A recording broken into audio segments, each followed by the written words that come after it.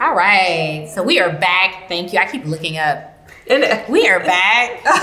We are back for part 2 of this self-love conversation with the Love No Limit show. I'm your host, Josie Pickens. I am joined by JJ Jillian Simmons and Rabia Ilahi. Yes. Like Hawaii. Like Hawaii. That's what everyone says. Yeah. Oh, okay. Got that straight. Are you Hawaiian? No. So we had a wonderful first part of the show, first segment, where we kind of defined self-love, what it is, what it isn't, what are some of the barriers that we experience, how our childhoods and our primal relationships affect the way that we feel about ourselves and love ourselves. And now we are getting ready to move into the working part of this conversation, which kind of revolves around, okay, so now that we can identify what self-love is, how do we work to enhance, to broaden our experiences with loving ourselves? How can we become better lovers to ourselves?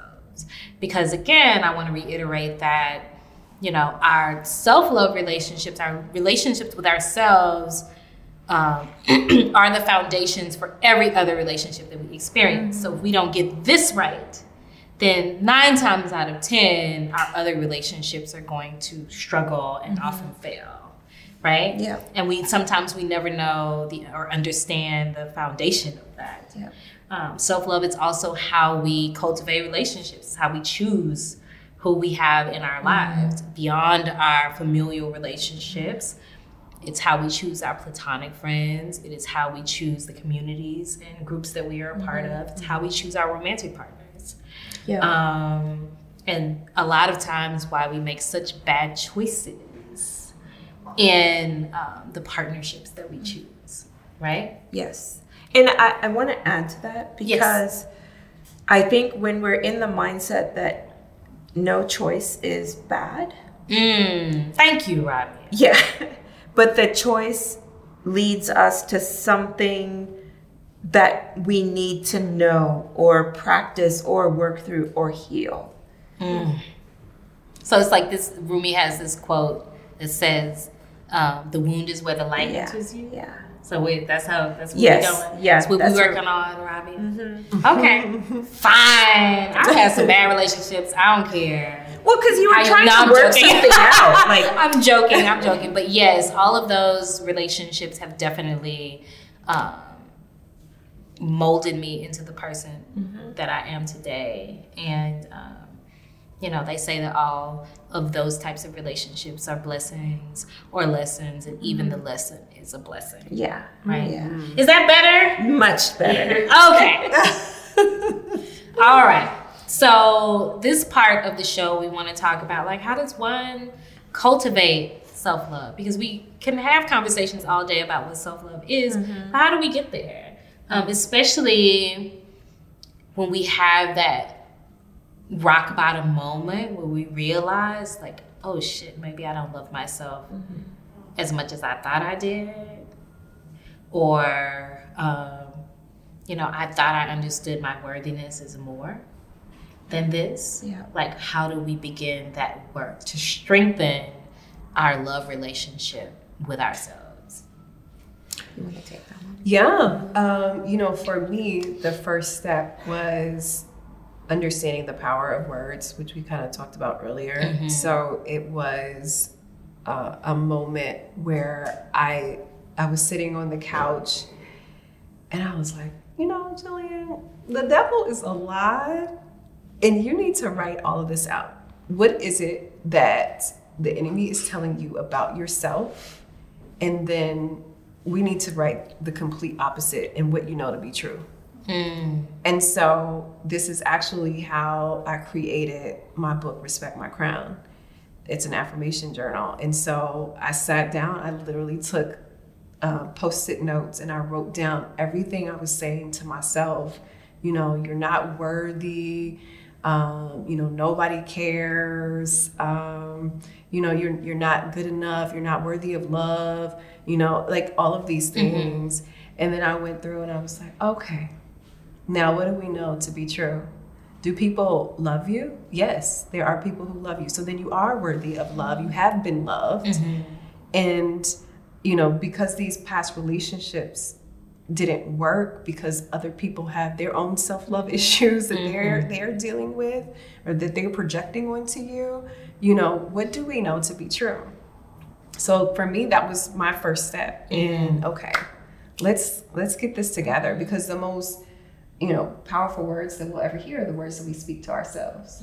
And because we're talking to ourselves all day long, we're saying something, girl, you stupid, why you do that? Yeah. Like, you know, we're saying things all day. Right. And it's like, I have to be careful with that, because when you go to your self-talk and then you look at what other people are saying to you that are, you know, it's adding on top, you're creating a big mountain of lies. Right. And we're living in this blanket of lies, and it's time to take the blanket off. Yeah. You know, it's time to be free. It's trying to be naked. So, you know, telling myself and reminding myself of who I am and what is absolutely true. Yeah.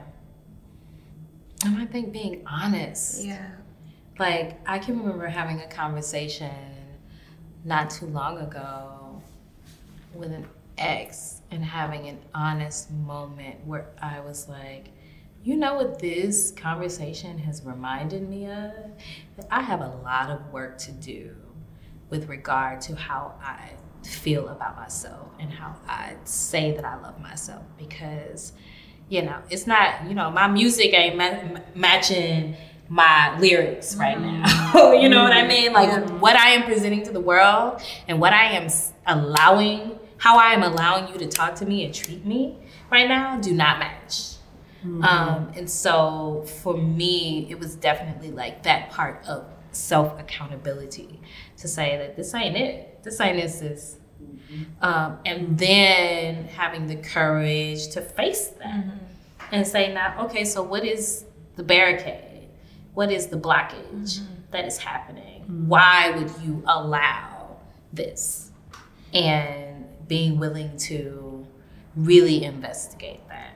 Yeah. Like, and that's how they, you know, that's part of how the parenting inner child and looking at these other relationships and like taking inventory and all of these things came up. But it started with like that conversation of like, your music and your lyrics ain't matching. Like the music that's playing and what you're saying ain't the same. And, you know, forgiveness too. Yeah. Of, you know, when you think about self-love, a lot of us hate mistakes that we've made, decisions that we've made. And the shame. And the shame that comes from that. It's like, you know, I was having breakfast with someone just yesterday and they asked me, have you forgiven yourself for making this certain decision? You know, that ended up not being a great decision. It didn't pan out the way I thought it was, but you can tell we talk to Rabia often. I know, right? Switching up our own language. Like, but there's forgiveness that comes with self-love and grace. too. Yeah, and grace to say, you know what, it's okay that I made a mistake because I'm human. Yeah, you messing up, girl. That's fine. And guess what? I'm gonna mess up again. And if I can give myself grace now, then it becomes easier later on when I make more mistakes, because it's just going to happen. And I want to be a witness to this, you know, these younger people who are watching everything that we do, that are, you know, and I have to say it because it's just, you know, while we're talking about self-love, you know, we have so many teens that are committing suicide. Young people, 10, 12-year-olds. And it's like, how is it happening? Yeah. And so like, I want people to give themselves grace. Yeah. You know, I want you to be able to feel how you feel. Love yourself enough to know it's okay for me to feel this way. Not to dwell in it, not to have it overtake me, I guess. Yeah. But how do you do that, Robbie?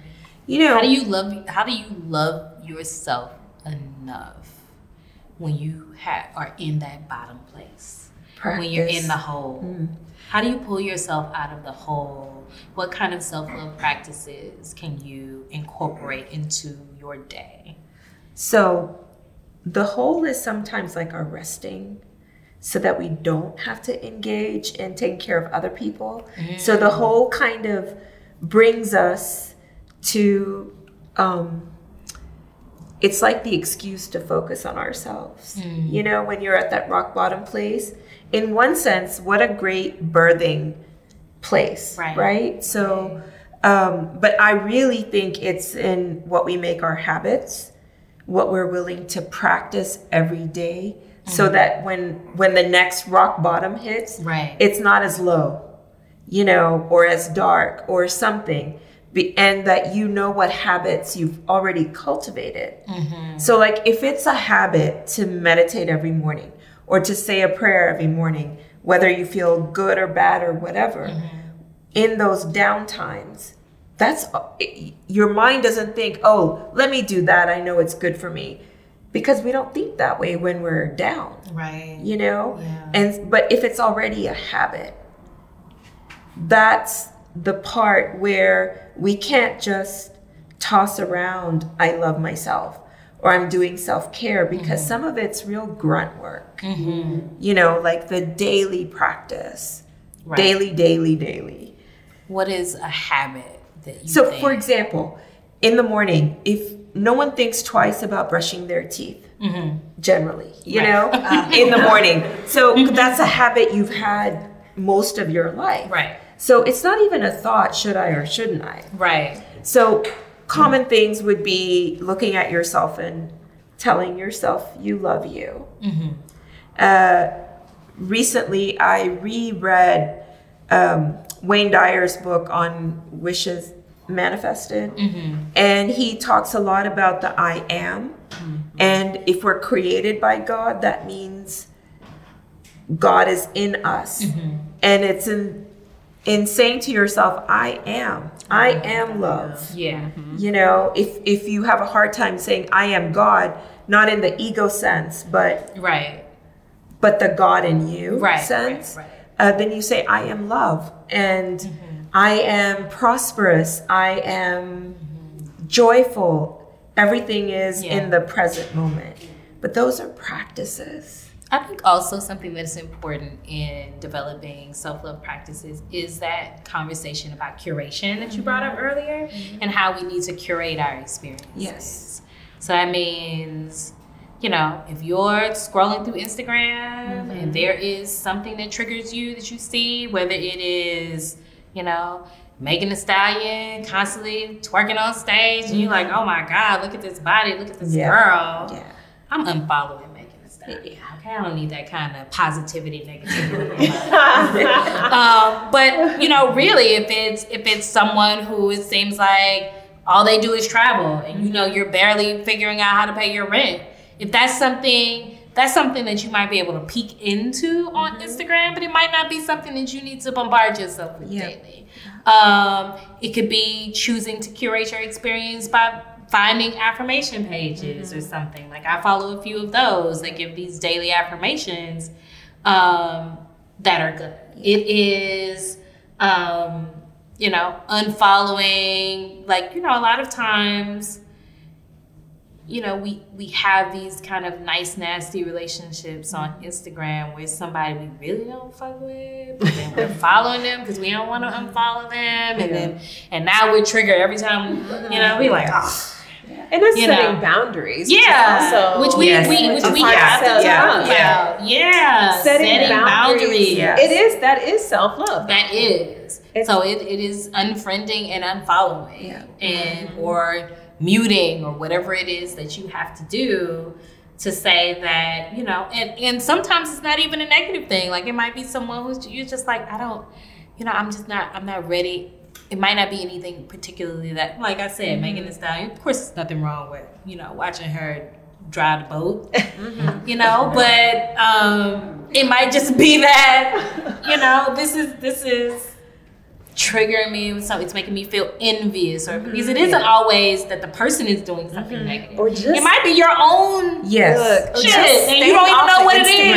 You're like, or doing a social media fast. Yeah, just being off of Instagram and social media, period. Because I've been like working on this fitness. I'm on this fitness journey, and so I found in the beginning of it, I was like following a lot of fitness pages and like people who had these amazing transformations. But then when the transformation wasn't working for me as quickly, I was just like, I don't, and so I realized like you need to bring that down. Yeah. Like you don't need to follow so much of that because it's beginning to distort your image of yourself. Yeah. It's real. Like I was saying to somebody just the other day, I said, I don't even follow people who like are posting crazy things. I follow a lot of motivational people. Yeah. And I was like, and this is too much for me. Right. Like I am overwhelmed. It's positive. Yeah. It's just so many messages. And I'm just like, oh my God. Like, and so I have to, you take a break. And I mean, when you think of mindfulness, and mindfulness looks different for everyone. Right. But a part of my mindfulness is I have to take those breaks. Right. And I have to have those moments where I'm not being fed any messages, right. just so that you can hear your own voice. So I can sit and hear, God in me speaking to me. Because I mean, do I get my own time? Do I get to sit and just sit still with me? No. Yeah. My little boo, he kind of like, he'll come home like, what? Why are you just sitting here? And I'm like, God, this feels so good. Yeah. I just sat here for like 30 minutes, like nothing. He just thinks it's so. He's like, you all right? I'm like, yeah, I'm good. Like I'll just be sitting there like. Does he wear your catatonic? But he assumes like, are you sad? Are you? I'm like, no, I'm just sitting still. Yeah. But it's so uncommon, so it looks weird. Because it's like no TV on, you know what I mean? Like no nothing. No, not on the phone. And it's just like, but this is a part of my self-love. Right. Like, taking time for myself. Yeah. Can I ask them a question? Yes. So I'm curious, if you know what being at peace or feeling like you love yourself feels like. Anybody? Let me just come in. Come on. So you can love yourself, have habits, know where that place is, have a daily meditation, and totally something happens and you totally just knocks you off your square. You're in another place. Yes. Yeah. You're not who, like you said earlier, one, you realize you're not where you thought you were. Right. You're not who you thought you were. Right. Mm-hmm. So, and know what love is, and know what peace is, but still, like, shit happens. Yeah. It does. And then what? Yeah. I think though that's where that grace comes real. in. Yeah. Like that's where because I had that moment where I was like, I thought I was here, I'm not. Well, now I know the work that I have to do, and like allowing myself to have grace and giving myself grace and space to grow. Yeah. Like I feel like we don't do that enough, and everything is so instantaneous, and we're supposed to get over everything and move on. Yeah. Be popping. Everything is just 1 second. You don't have a chance or an opportunity to just sit with yourself and your challenges and that's good. There you go, decisions and growth opportunities. I knew it was a lot of therapists use this acronym called AFGO, another fucking growth opportunity, because it's like, God damn it, like I don't want to learn something new right now. I just kind of want to get through where I'm at, right?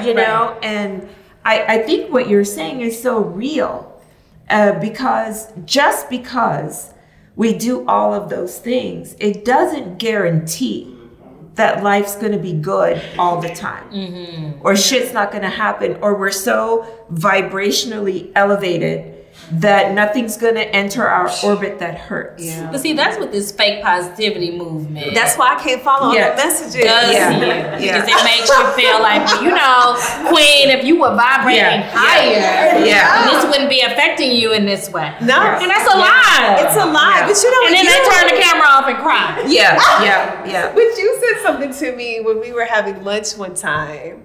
And you were talking about, life just being a roller coaster. Mm-hmm. And it's just like, but this is about acceptance. Yeah. Because this says, you know what? I need to accept. There are going to be great times. Yeah. There are going to be times I'm not feeling it. I'm not happy. Yeah. And it doesn't mean that there's anything wrong with me. It doesn't mean that, the world isn't still going to continue. But you were saying, like, there's ups and then there's downs. Yeah. And this really is, when people used to say this when I was younger, life is a roller coaster. I was like, oh, that sounds fun. Yeah. No, that's not what they meant. And now I get it when I'm experiencing it. Last year was a low. This year still seems like, dang, when are we coming up? But I know that there will be an up. You know what I mean? And I think that is where we just focus on that perspective. Yeah. Be where you are. Yeah. Today is effed up. Today is, I'm not a person who sugarcoats anything because I want to be transparent and real. Life is a bitch. It just is. Yeah. And life is also great and full of experiences. And when you come through that and you see what you gain from it, then it's like, oh, okay. Yeah. All right. I see. Mm-hmm. Yeah. I love Pema Chodron, who is a Buddhist monk, and that is the lesson that I think I learned from my study of Buddhism.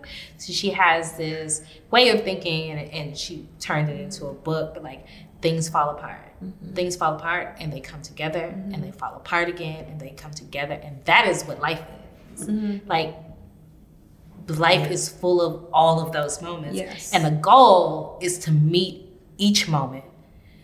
So when things are great, understanding that, okay, so things are great now, and not in a pessimistic way, but just in a way of understanding that, and then there's going to be a time when things are not so great. Mm-hmm.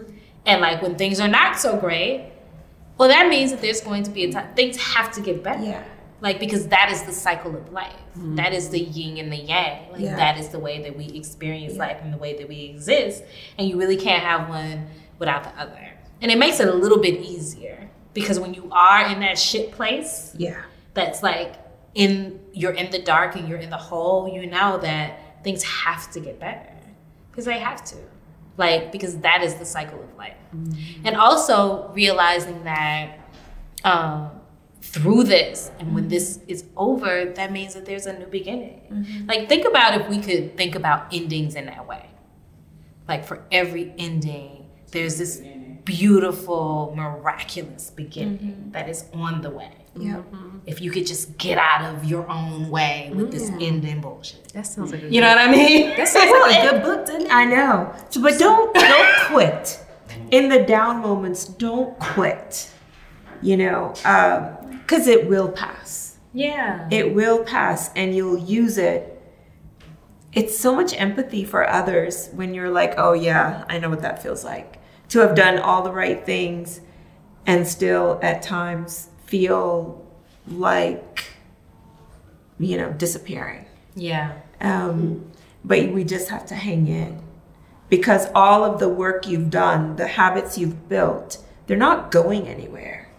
They're just taking a rest. Yeah, it's a moment. That's too, I think, I think about, because I've struggled with anxiety and depression. I can remember being in really deep depressive episodes and wishing now understanding and wishing that I would have known then to just remember that this is a moment in a lifetime. It just doesn't feel like it when you're in it. It doesn't. But maybe if we continue to tell ourselves, like, this is a moment. This is a fucked up moment. I have to write it down and see it, because I will sit there and be like, this is lasting forever. Yeah. But, or you go back to a place where you've overcome something, where you felt maybe in a similar position. I'm just picking at you because I know, but everyone in here has gone through exactly what you said. And then you remember, you know what? Oh, shoot. I thought I was going to die. Look at me. I know I've been through worse and I got through that. Yeah. So, I know I will get through this. It doesn't feel good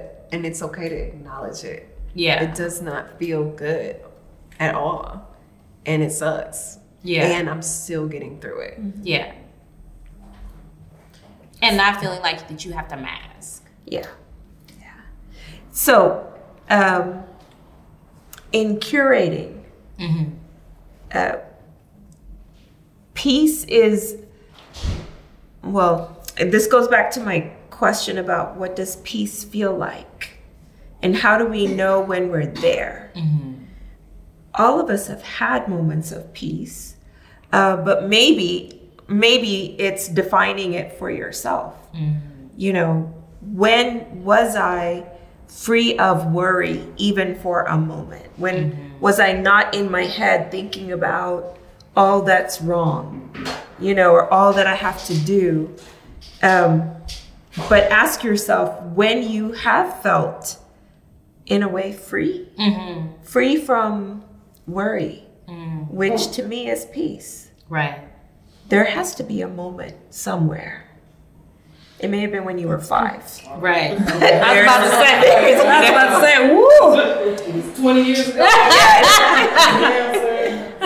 But you know, it's so, you know, even during times of craziness, we can find peace. You know what I mean? If you really believe that peace is a part of who we are, we come from peace, you know, and it's just like, even if it is just a moment, you know what I mean? I can sit back, and if it's just me sitting at a park, I love the Japanese garden in Houston. It's like my favorite place to sit there and just look at the birds and the water. And I'm just like, dang, like I'm at peace. And everything around me is chaotic. Yeah. But at this moment, I am like, I am good. And I try to spend the night there. They won't let me do that. But then it ends. And I think that's important too, like thinking about places where you feel most at ease with your friends. And if that's it, then call your friends up. Yeah. If it is when you are in this particular place, if it's laying in the bed with your mama, you know what I mean? Then go lay in the bed with your mama, giving yourself permission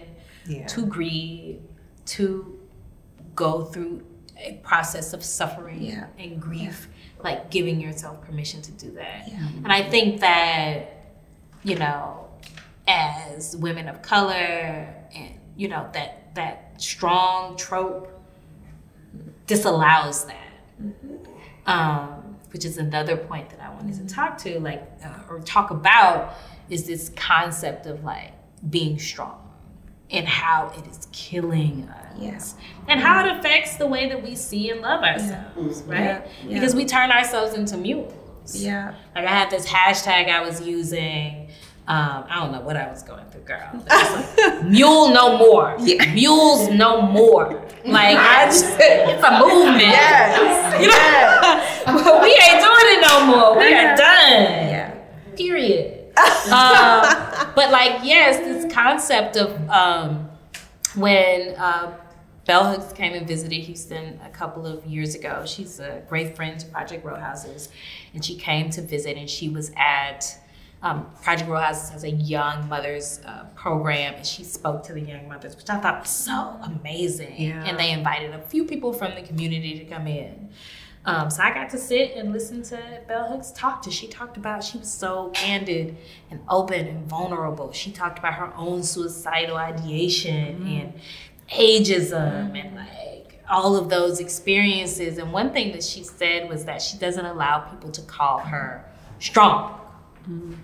She says, I don't like the word strong. She said, because when people call you strong, they use it in a way that says, I can pour this on you. Like you're strong like an ox.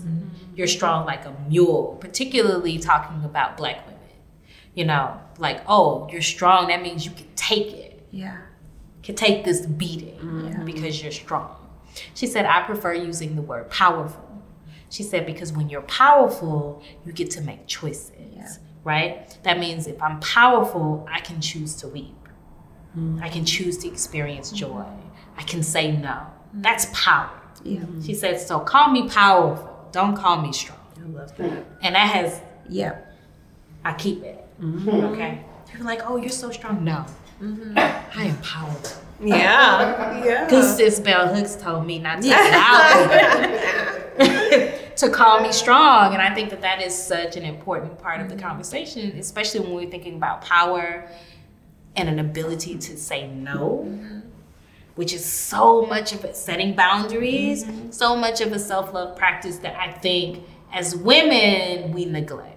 Like being able to say, no, I'm not dealing with that. I'm not. And what I've found in learning to say no, first of all, it makes room for so much yes. When you say no to shit that you want to say no to. Because so much we spend energy in things that are no, that are our no's.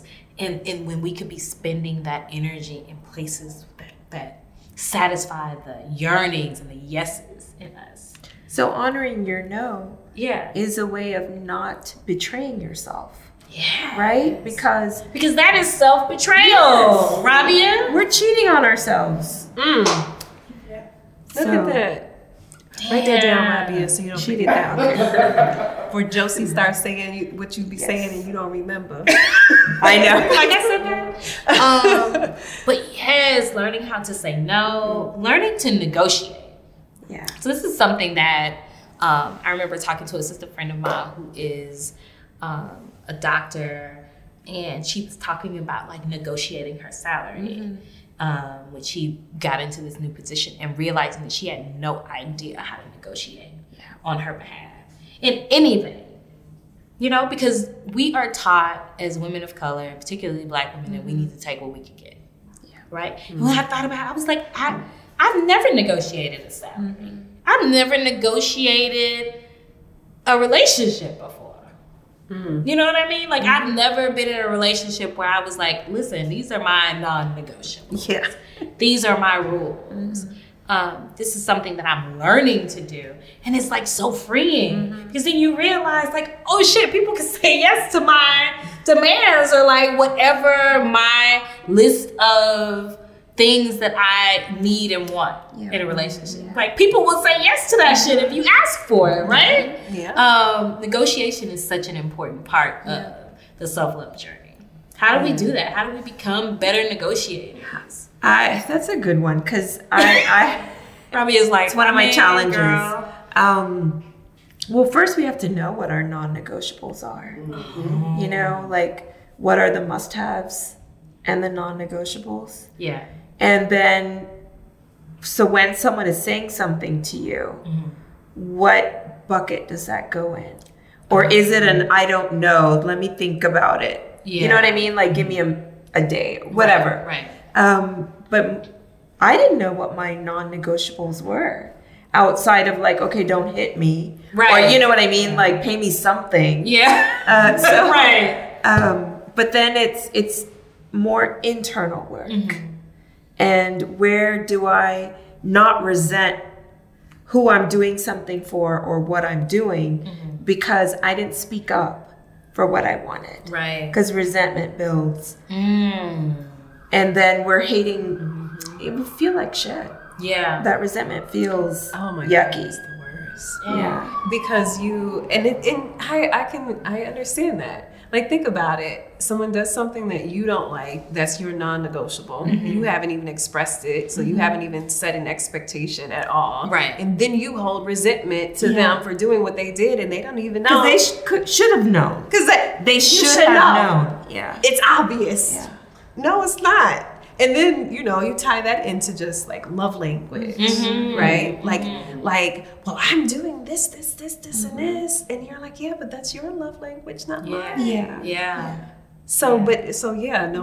Knowing. And being willing to have those conversations with people, period. Like people that you care about, people that work, whatever it is. Like being willing to have those conversations. Yeah. Being like that weirdo guy in the club that just steps to all the women. You know what I'm talking about? He don't care. No. He's like, you tell me no, I'm just moving right along to the next. Like, what if we could adopt that? Yeah. What if we could adopt that? So I mean, what does no mean? Yeah. Time to move on and look for yes. Yeah. Right? Yeah. Like, what if we approach life in that way? Yeah. I'm learning to be a little bit more like, not like the creepy guy in the club, but like learning that Like, I'm not gonna die if somebody tells me no. Yeah. And then I get to make a choice. Yeah. You ask for what you want, and someone tells you that they can't give you that or shows you that they can't give you that, well, then you're empowered with the ability to make a choice on how you want to proceed. Yeah. As opposed to just being a victim of whatever that person however that person decides to treat you. Oh, yeah. There was this guy that I was dating, or kind of like dating, and he was so fun. So many of us are kind of get stuck in kind of like dating. Kind of like dating, like a situation. Situationship. And he was so the unfortunate way. Yeah. It did so quickly because something other people may think is really small. As I told him, I go to bed at 10:30. And so he would call me at 11 o'clock. And then I would tell him again, see, I go to bed at 10:30. And then he would call me at 11 o'clock. And then the third time, I was like, I don't think this is going to work. He's like, why? And I was like, because I go to bed at 10:30. You keep calling me at 11 o'clock.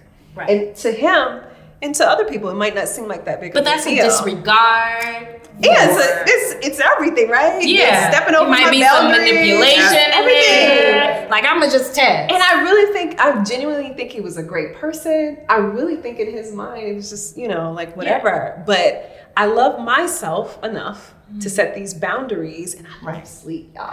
Cause sleep, come on, sleep. Yeah. Come on, night.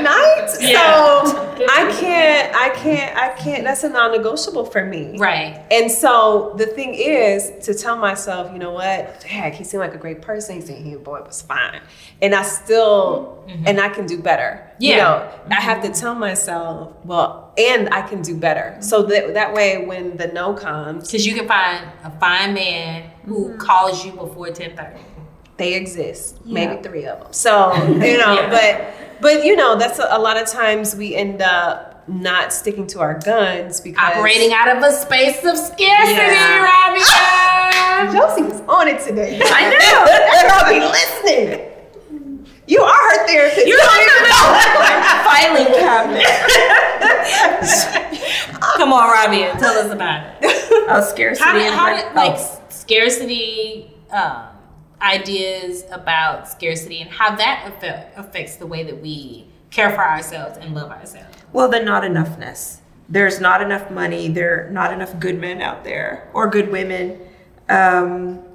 It's all what's lacking. And the world really focuses on what's lacking, so you'll spend more money and do things without thinking and fall into that habit, And so as for women, I don't know any culture that nurtures women to believe they're enough just on their own, not as girlfriend, wife, mother, caretaker, all the other stuff that we're just a part of a relationship, not a whole being. And that's so important. Yeah. Because I was telling somebody the other day, I spent most of my adult life in relationships, and I don't even know if that's what I wanted.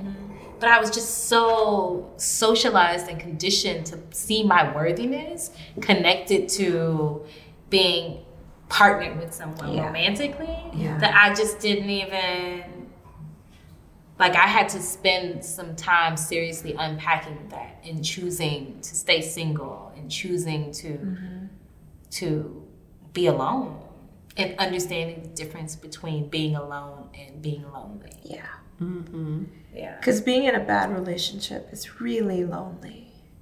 It always has been for me. And it's the worst kind of lonely because, it's like you're limited in how you can cure that loneliness, right? Because of your obligations in the relationship. So that is when we say yes, when we want to say no. Yeah. Because what if we say no and he or she leaves? Right. Then what? Who am I? What, all of that other stuff. I don't know if men feel it as much, but I just don't know a culture that nurtures women to just be their fullest selves. Right. By themselves. Regardless of some role. Right. You know? Very true. Yeah. Like, there are not a lot of Oprahs. Yeah. You know, that choose not to get married. Right. And because they know what would be expected with the label of wife. Because there are unwritten expectations. Yeah. You know, so I get it. Come on. Yeah. So You know, I'm a first generation immigrant, Muslim woman, and freedom for us doesn't start until we're married. You don't get to date, you don't get to do all of those things. And so I didn't get married until I was 42. But I remember the night, my wedding night, I felt like I had joined an invisible club. And I didn't even know I felt that way. But it was so internalized for me. This thing that, oh, okay, now you're okay. Wow. And I remember thinking, oh shit, I feel like I belong to a club. Like I was allowed in somewhere. And that was my own belief system, but I know it was, it came about not as my voice because I didn't know. Right. But out of all the messages, even the ones I thought I had rejected, you know, why I because waited. they show up, right? They do. They show up at the weirdest moments, you know, when I was not expecting it. Right. So I remember feeling that. And when I was pregnant, I felt like, oh, I've joined this club, you know. And then when things didn't work out the way I wanted them to, I had to be clear on what it is that, like, my soul was telling me. Right. You know, and I would not, I hope, make my daughter feel or encourage that she's not complete just by herself. You know, which I can't use just, but she's complete. She's a complete package. Right. And so whatever she wants to do, whoever she wants to be, she's enough. Yeah. You know? There was this viral video going around of this dad and daughter where he asked his daughter, and his daughter must be about 4 years old, and he asked her, you know, well, who is the one? Like, what are you looking for in the one? She said, I am the one. Oh, that's amazing. That's like so wise. Yeah. That's so wise. I am the one. Who am I looking for? Yeah. I am the one. What are you talking about? Who once said, "You the one, girl." You the one. Put your finger in the air. If you the one. Like, Great philosopher. That man got some that word is the right truth. there. Like, I am the one. I am my own standard. Like, I'm that consistent force in my life. And building on that. Yeah. And then once you are rooted in that, then you can be a good partner to someone else. You know? If you choose. If that's what you choose. Yeah. But you can't be an effective partner if you haven't figured that out. Like, because, you know, then you get into these relationships and you're looking for somebody to fill up Josie, you this is the thing space. Like, that should already, like, there should not be a drought there. There should not be a hole there. You should be already. And then you look at the person that you're with, instead of being clingy and needy, as, this is a compliment to my already amazing life. Yeah. And I enjoy that. But do we know that we're whole? If we're, I don't even know that we're not whole. That's what I'm saying. Because if we are going off of society's standards, right? Like, this is what I see with my single friends. I don't understand why I can't get a good man, because I got a job, I'm making money, I'm cute, I got, I work out, and it's just like they feel that they are whole because I got this, and this, right? Yeah. And I'm like, if not judging them, but for me, it's just like, well, let's take a look in the mirror and see, like, are you really whole? Right. Because if you were, then there wouldn't be this soul desire, right? To, like, I have to have this. I'm not complete without it. And miserable. And miserable. Like, miserable, like totally unhappy. Like I can't look at nobody on Facebook. All these people having babies and living their best life. I hate it. And I'm just like, hey girl. Yeah. You know, but that's what I mean. I feel like we don't know that we're whole. And sometimes I just and feel then like, you know, and sometimes you get that because I have this thing where I have, you know, my younger girlfriends who've never been married, who don't have children, all of that. And I'm like, girl, you want to take a tour of rings? You want to know how many rings I have? Let's look at that. Yeah. Where am I now? Yeah. A single mom. Yeah. So you might want to put a little bit more effort into thinking about partnership. Girl, then the single because moms. that's not going to. The single mom's looking at them like, girl, you living your best life. Right. That's what you're doing. I wish. Okay. All right. I'm like, but what does any of that mean? Yeah. You know, you need to investigate why you want to partner so bad. Yeah. Because you complete me. Or as my grandmother says, you don't want to die alone and turn into the cat lady. Yeah. The cat lady. Yeah. But honestly, studies have shown, The cat you know, lady's happier? the cat lady is happier. Yes. The cat lady is living a longer life. Yeah. I need somebody to I mean, like real statistics, real life statistics that are saying women who are unmarried, who don't have children, live longer, happier lives. So we got it all wrong. Yeah. Because I'm always amazed at just the idea that women are the ones chasing marriage in the first place. Because, I mean, you know, statistics show marriage benefits men. And then we're going to move on to a question and answer session. Because we don't want to go on to that tangent. But I do want to answer any questions that you guys might have in the audience for any of us regarding this self-love conversation that we've had today. Anybody? I'll offer one. Yes. Curious, what brought the attention for you to have this conversation? So my writing around love and relationships, as I said, started from a broken place, right? I was going through a hard time in my relationship, a relationship that ended in divorce. And that I realized that I didn't have a lot of answers to questions that I had. And so I started investigating deeper, and then I realized that there wasn't really any information available that really got to the heart of things in the way that I wanted to talk about them, and talk about them in a way that included race and gender and class and all of these different things. Honestly, a lot of love and relationship advice is, you know, of the, you know, how to grab a guy variety, as opposed to like deep conversations. And so through writing over the years and through my research, I realized that, we need to have more expansive conversations about love, which is how the Love No Limit show came about. And even Love No Limit was a column that I wrote for Ebony Magazine for several years.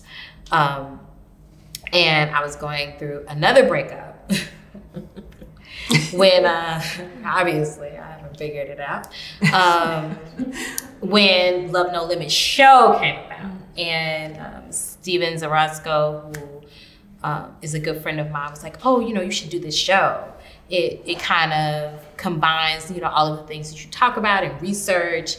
And so that was really kind of the foundation, was wanting to have deep conversations about love, and love in an expansive way. So not just, because most of the time when we do talk about love, it's always from a romantic love perspective.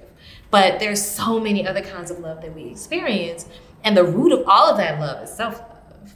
So that's what really made me want to begin here again. I always bring the journey back to self-love, because if we can't get that together, then we can't move forward to have other healthy love relationships. Yeah. And also, I think that, as I said earlier, as marginalized people, as oppressed people, that sense of worthiness and self-worth and self-love is like so distorted because of all of the things that we have gone through as a people. And so I really feel like, again, that's why we need to bring the conversation back here. And I could go on and on about living in these systems of oppression and how it affects. I have this whole long conversation that I want to have with Ta-Nehisi Coates, and I've had it a million times in my head when he was writing about reparations, and now we're having this public conversation about reparations, right? And we are talking about the loss of land and loss of money and all of these other losses that these systems of oppression have caused the descendants of the enslaved here in the U.S.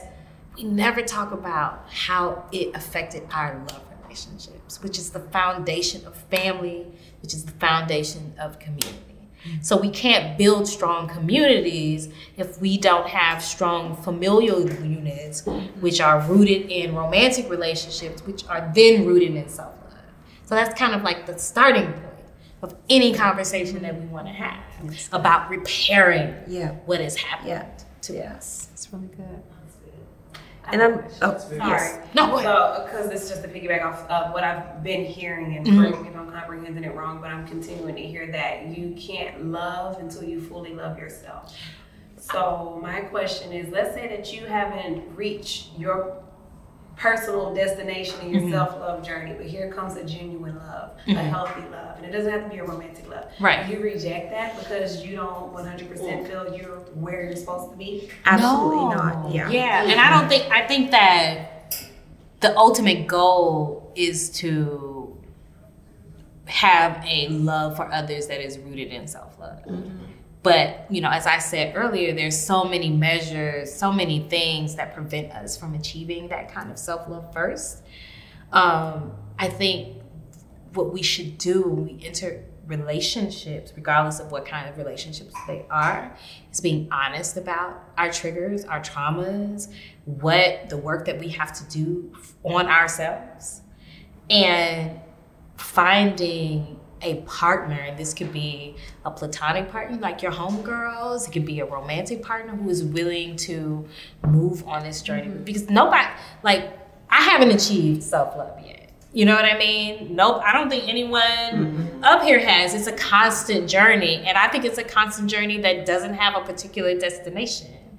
You know what I mean? And I think acknowledging that, but then also acknowledging that it still is healthy. Even if we are there, is something that we should be working towards, as opposed to just don't give up. Yeah. On growing your self-love. Yeah. Even though you're in a nice, healthy relationship. You know what I mean? It's a process because things will always happen in life, Yeah. And we can't not live because we're not fully cooked yet. You know what I mean? So you're still out there experiencing the world because that's also how we learn and grow. And I don't think there's an end spot. No. There's no period at the end of now I love myself. Yeah. Because we're co-creating all the time. And I think it's also important to consider holding on to our individual selves as we connect with others, which is how we can continue to work on loving ourselves. Because what happens when we don't have a healthy love for ourselves, which so many of us don't, most of us don't, as a matter of fact, for all the reasons that I mentioned earlier, is that when we attach ourselves to this other person, then we don't cultivate that self-love. And then if something happens, and I mean, divorce rate is 50%, and we hear all of these stories about breakup, we are left in such a state of despair and devastation, where if we were still cultivating and working on loving ourselves, even while in that partnership or relationship, we'd be a bit better on our journey of recovery. Oh my gosh, that's good. That's right? good. So I think mastering the idea of togetherness with our individual work and being honest with the people that we are in partnership with about this work that we have to do. I ain't gonna cap my students. No cap, but I have issues with my fupa. Mm-hmm. You know what I mean? Like being able to have those conversations and like, let me tell you about this story about how this person hurt me or how whatever it's connected to, being able to be honest. And that speaks to vulnerability, which is so hard. But the more vulnerable space that we create, the more workspace that we create. Mm-hmm. Oh yeah, that's so good. Well, and growing love is spaciousness, right? Yeah.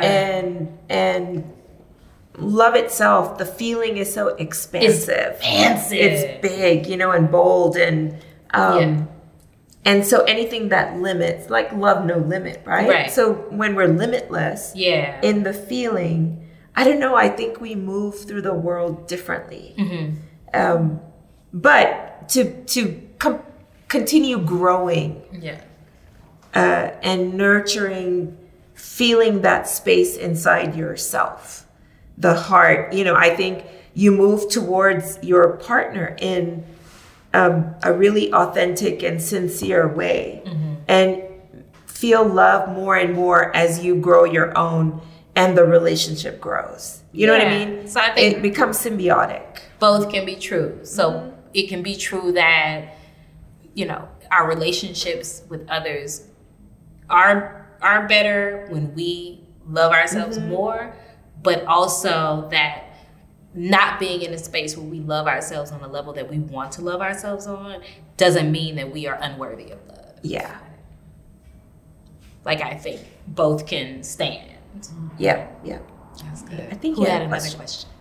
question? Yes. My question is actually for JJ. So, first of all, everybody doesn't know that they have a happy place. But my question about the happy place is, how do you not get stuck in it as a place of avoidance?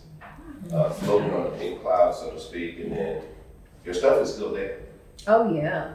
Yeah. So how do you jump right back in after when do you know that happy place moment is done and let's get back to work? Yeah. Oh yeah.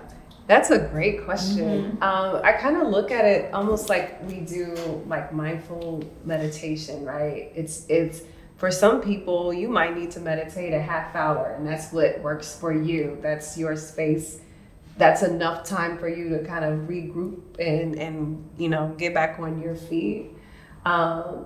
It's for me, and I can't speak for everybody. I might be at the park all day. That's what it takes for me that particular day to get it together. Last year, I went public with being in this abusive relationship, and I shared my story. And the day that I released this video, I went to the park, and I literally was at the park all day. And I had to turn my phone off because I knew what was going to happen. I said, everybody and their mama is about to hit me up. And that was enough for me to sit there. And I mean, I say all day, like maybe I might have been there like 6 hours at the park. And then I have to face it. So let's go. That was just, I think it's on an individual basis. It depends on what it is. You don't know until you do it, right? Until you sit with it. Never do I say I'm not going to be able to face it, because it's there and I got to acknowledge it. And I think being able to take time to be around the people who fill me up helps too. Like, we all go through our shit. It's just it's something for everybody. I talk about this often. When you're going through one thing, just y'all, in the last 2 days, I deleted the most important file on my computer. The same day, my phone broke, and I was like, oh my God. And then today, my boo's car broke down. I'm just like, chop it all up already. Yeah. And it's like, but what is it that I know that I can do to regroup? And, for me, you will see me at the park tomorrow. If you went there tomorrow, I'm going to be there, because I already know this is where I am. Sometimes it's the park. Sometimes it's just sitting out on the patio. Sometimes it's just calling a friend that, friendships are supposed to be mutually beneficial. I have friends that I know will just make me laugh. You know what I mean? Then I'm going to call that friend up, and she gonna crack jokes, and I'm good, you know. So yeah, I think it just, you know, you don't know it until you do it. And I think also to add to that, that goes back to accountability, self-accountability, knowing when you are avoiding, when you are practicing avoidance, and being like, all right, this might be the moment that you're in, and allowing yourself grace in that moment to avoid, but realizing that it's not going anywhere. Yeah, it doesn't go anywhere. Wherever you go, there you are, right? Yeah. I tell myself that all the time because, you know, I'm a runner. I love running from stuff. Oh my gosh. And what I've learned over the years is that, you know, none of it ever goes away. Yeah. And if you're reminded that it doesn't go away in the worst moments possible. Oh yeah. When it smacks you up in the face, not even upside the head, like sucker punches you. You're like, oh, that thing is still a trigger for me. Still there. Maybe I should deal with that. It's like Sally Mae. Yeah. You still here? Still here. Forever, ever. You're really not going anywhere, are you? Yeah. Oh man. Any other questions before we conclude? Oh, I appreciate you guys so much for spending some time with us today. We are wrapping up season 2 of the first episode of season 2 of the Love No Limit show. I want to thank Rabea Bain for allowing us to use this lovely space and for allowing us, for her lovely art to be the backdrop here. Yes. Thank you, Rabia. See, this Rabea and Rabia. I know, it's enough time. Yeah. And JJ for joining me. I appreciate you ladies all the time. I'm so grateful for these conversations that we have on and off the stage. We keep each other together. And I'm grateful for your friendship and for your expertise and guidance in these moments. Thank you all. So I have a little studio audience up in here for coming. And Damien. Okay. Yeah. We wrapping up? She had a question. Oh, we have one more question? Just really, really quickly, where can we find you? If we Oh, yes. Boom. So on Instagram, I'm at Rabia Ilahi. Rabia, I know, Ilahi. So I guess if you go to the post on if you today's go to thing, Love No Limit Show or to my page, and I'm at Joe Nubian. Yeah. Because you're not on Instagram. I am. I just don't think I Okay. I see you on Facebook more or Twitter. Okay. We'll figure it out. and my website is dharmawellness.org. DHARMA wellness.org. Yes.